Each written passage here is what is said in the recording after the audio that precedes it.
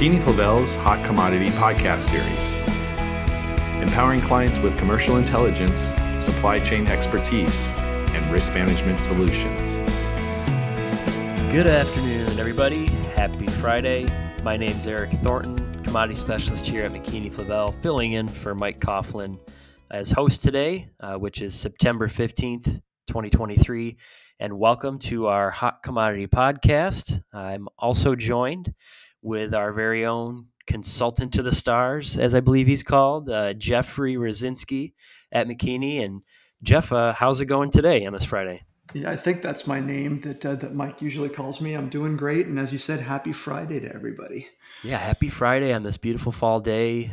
We're going to obviously get into cocoa, which is one of the markets Jeff covers for us very well. Very topical market as of recent. So really look forward to hearing Jeff's insights and that commodity. But first and foremost, just wanted to give a couple plugs. First, starting with our IQ platform. Really have a lot of new features on there we want to continue to highlight. One being our commodity insights page.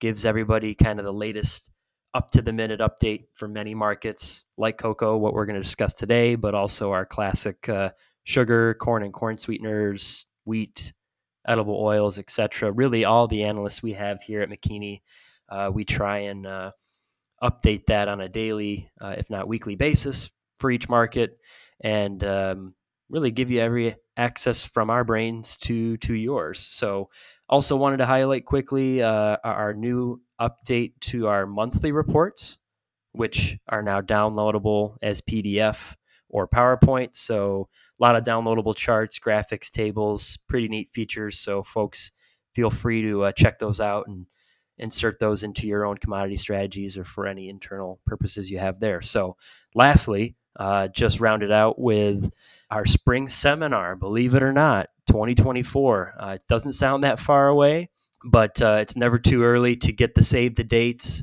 We'll get those out quite soon. But for those here, pencil in your calendar because we have the date, April 17th, 2024, at the same location. For those that have gone in the past, we'll be at the Le Méridien right there in Oakbrook. So mark your calendars.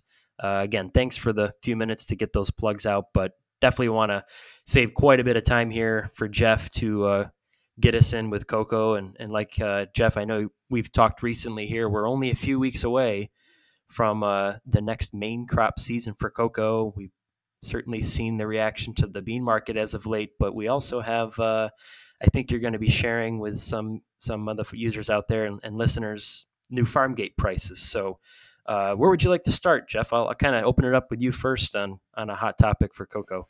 Yeah, well, let's talk about the calendar. Usually when I'm bantering about the cocoa market, it's usually myself and Mike, but I'm happy to be doing this with you today because I know cocoa and chocolate is near and dear to your heart and one of those markets that you follow very closely as well. And as you said, we're only 2 weeks away from the start of the upcoming kind of new crop, which would commence on October 1st, and that would be for the 2023-24 crop year. So it's rapidly approaching, and actually one origin, Ghana in particular, has opened up the new marketing for the new season already. So they started that this week, and the reason why they opened it early is because they cited two reasons. They said the dry weather that they encountered back in early January, as well as the huge amount of cocoa that was smuggled from their country, Ghana, into neighboring Ivory Coast to take advantage of higher Farmgate prices that the farmer was trying to take advantage of, resulted in their crop being down this year. And I think most estimates have them down, pegged down somewhere between 650 and 700,000 metric tons. And they had a shortfall of cocoa and were unable to fulfill last season's contracts. And so I think the reason why they're opening it up early is in an attempt to try to catch up to some of the rolled volume that they were not able to meet this past year. And they were the first origin to announce an increase in their what's called the Farmgate price. That's the price that the farmer receives. And I think it's logical to expect with the surge we've seen in cocoa prices to multi-decade highs that the farmer obviously wants to get some piece of that action and higher prices that they are receiving from the government In the case of both Ivory Coast and Ghana, you have sort of a government-controlled, regulatory body that establishes pricing that the farmer is going to receive. They do the official grading and sealing of the cocoa beans and issue export certificates. So you kind of need the blessing of the government to do that. And Ghana announced an increase in the Farmgate price of 63% going back to the farmer. Wow. In an attempt to try to stem or try to nip in the bud some of the smuggling that farmers were taking advantage of, because there was a higher Farmgate price in their western neighbor over in Ivory Coast this last season. That resulted in their crop being down, because I think the suspicion is that a large portion of their crop was going into their into the neighboring country and counted as their cocoa rather than that of Ghana. The next country that kind of announced an increase in their lift in their Farmgate prices was Cameroon, and they're actually coming up with a 25% increase in their Farmgate price. And then lastly, I think just yesterday, I think Ivory Coast, they haven't officially announced what it's going to be yet, but they said that they will be increasing lifting their Farmgate price, the price that the farmer receives from the government for sales of cocoa. And I think they're presently at 900 CFA, and I think they're targeting to go up to either 1100, a range of 1100 on the low side to 1250 on the high side. So conservatively, I think you could be looking at an increase of minimum of 30% and maybe closer to 40% increase in the Farmgate price. So as you can see, Eric, it's like all these countries are competing against one another in terms of raising their Farmgate prices. And the good news is, when the farmer receives more money for their cocoa, that should enable them to afford more inputs such as fertilizer or pesticides or fungicides to take better care of their crops. So hopefully this is all going to translate into better yields and more cocoa.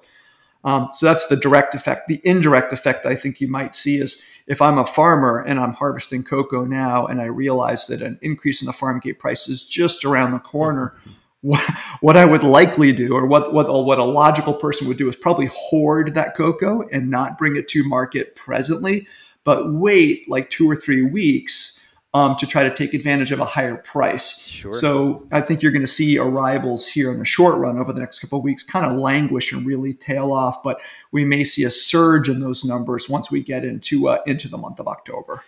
Wow. Yeah, definitely solid to understand some of those figures and maybe what could happen in the near term before we get to October.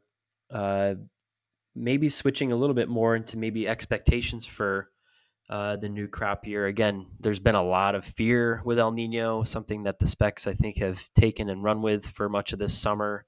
What's kind of your early outlook for kind of main crop in West Africa, if we start there? Yeah, I mean, great question. I think precipitation and weather patterns have been largely normal. So we haven't really witnessed any kind of abnormal or anomalies of weather that you would associate with El Nino. I think that rather than talking about West Africa as far as El Nino is concerned, I think the two origin countries that are more likely to suffer any kind of ill effect because of that event over in the Pacific would probably, in my opinion, be Indonesia and Ecuador second to that. I think then the El Nino could shift the Walker cell circulation and the precipitation patterns that we have over in the Western Pacific kind of away from Indonesia, leading to drier conditions. And Ecuador can oftentimes during an El Nino receive more rain than normal. So flooding events and mudslides and whatnot. So I think those are the countries I'd be more concerned about. West Africa, I think that connection's a little bit harder to kind of statistically prove out. The weather has been largely normal, so I don't think anything unusual is expected. Ivory Coast is the only country at this point, I think, that has announced that their crop may be down 20% for the upcoming season. When I was asked my opinion about that earlier in this week from someone, I kind of responded back, half jokingly but half serious. I'm like, maybe the reason why they're expecting their crop to be down 20% is they're not going to see 100 to 150,000 metric tons of cocoa smuggled in from Ghana next door that they did this last year compared to the upcoming season. So maybe that's the reason why it's down, not really any kind of agronomic reasons. Right. So taking that into consideration and knowing that we're still dealing with what's likely to be expected pretty poor or down Q3 grind results when we start to get those in mid-October, why then, if I look at a cocoa bean price board today, am I seeing 37.50 on the terminal market? Wow. That's, I think, the lowest you said in over 40 years in one of our previous calls. So what seems to be making the specs excited there? And maybe, again, what could it be? Where could we see some relief in the next couple months here? Yeah, that's the big question everybody's asking is when are we going to get some measure of relief or dip in prices that buyers can utilize to extend coverage. I can't really explain rationally or fundamentally the reason why cocoa's at $3,700, $3,750 a metric ton. We're trading at 45, 46-year highs. In order to for prices to have appreciated from 2,500 where we started the season up to current levels, one would normally expect you'd have a huge deficit of 400, 500, maybe as much as 600,000 metric tons. That's not the case this year. Demand has been sort of lackluster and ho-hum and has been declining recently when you track the latest IRI data. So, in the grinds, as you already alluded to, have been nothing to write home about. We're going to get the third quarter grinds out in about a month's time, mid-October. Yep. They're not expected to be that fantastic. So it's not a demand story. I think the origins have been putting out a lot of press about the crops being down and weather not being ideal for cocoa development. But when you look at overall crop sizes and total productivity, it's not bad year over year. It's in line and pretty static with where we were a year prior. So maybe we have a deficit of 125 to maybe 175,000 metric tons on the high side.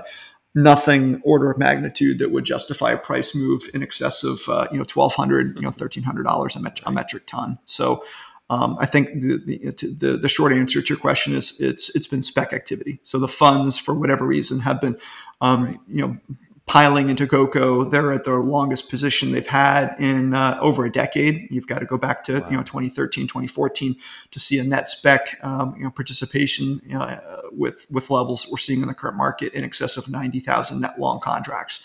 And they'll probably add to the positions again this week when the CFT report comes out in the next 30 minutes or so. So it's been largely a speculative and tech fund kind of led rally. Wow. Yeah, definitely. A lot of frustrations out there, I'm sure, from the users of chocolate and even powder, etc. So definitely, I think patience probably in order, at least in the near term, waiting for some sort of correction. And I think you maybe hinted at, once we see how the main crop's tracking, maybe get some confirmation of still relatively weak bean grinds in mid-October, maybe the specs will start to sell off or take in some profits at the end of the year, which they kind of do in other markets as well. So maybe keep an eye out for Q4. I like that strategy, Eric. I think if you wait until October, if the cocoa farmer is indeed hoarding cocoa to try to take advantage of higher Farmgate prices, which are just around the corner coming up in 2 weeks, and if we see the early arrivals coming in strong in October, and then you couple that with really weak grind numbers, that may serve as a catalyst to maybe cause the specs to maybe decide they want to pare back some of their massive bloated, overly long position and take some profits on that, and maybe see a little bit of selling that the buyer would afford an opportunity to extend cover to the commercial end user to extend. Good advice. Well, any other last tidbits, Jeff, or expertise before we wrap this one up today? No, like I said, largely it's been all about Farmgate prices over the last week and a half. There has been very little on fresh new fundamental news. Just I think a lot of kind of talk and competition come from the different origins about what they're planning on doing with their announced new season prices. So that's it in a nutshell. Perfect. Well, great job as always. Super solid to get an update on cocoa with everything going on. And we'll go ahead and close this one out for the week. Thanks everybody for listening in. And as Mike always says, live with an attitude of gratitude. Enjoy every moment with friends and family. And until next time, take care, everybody. That concludes this podcast episode. For expanded commentary and more detailed information, log on to McKinney-Favel's IQ Ingredient Intelligence platform and listen to our Market Insights podcast. If you're not a subscriber, visit McKinney-Favel.com for more information. And as always, follow us on YouTube, LinkedIn, Facebook, and Twitter.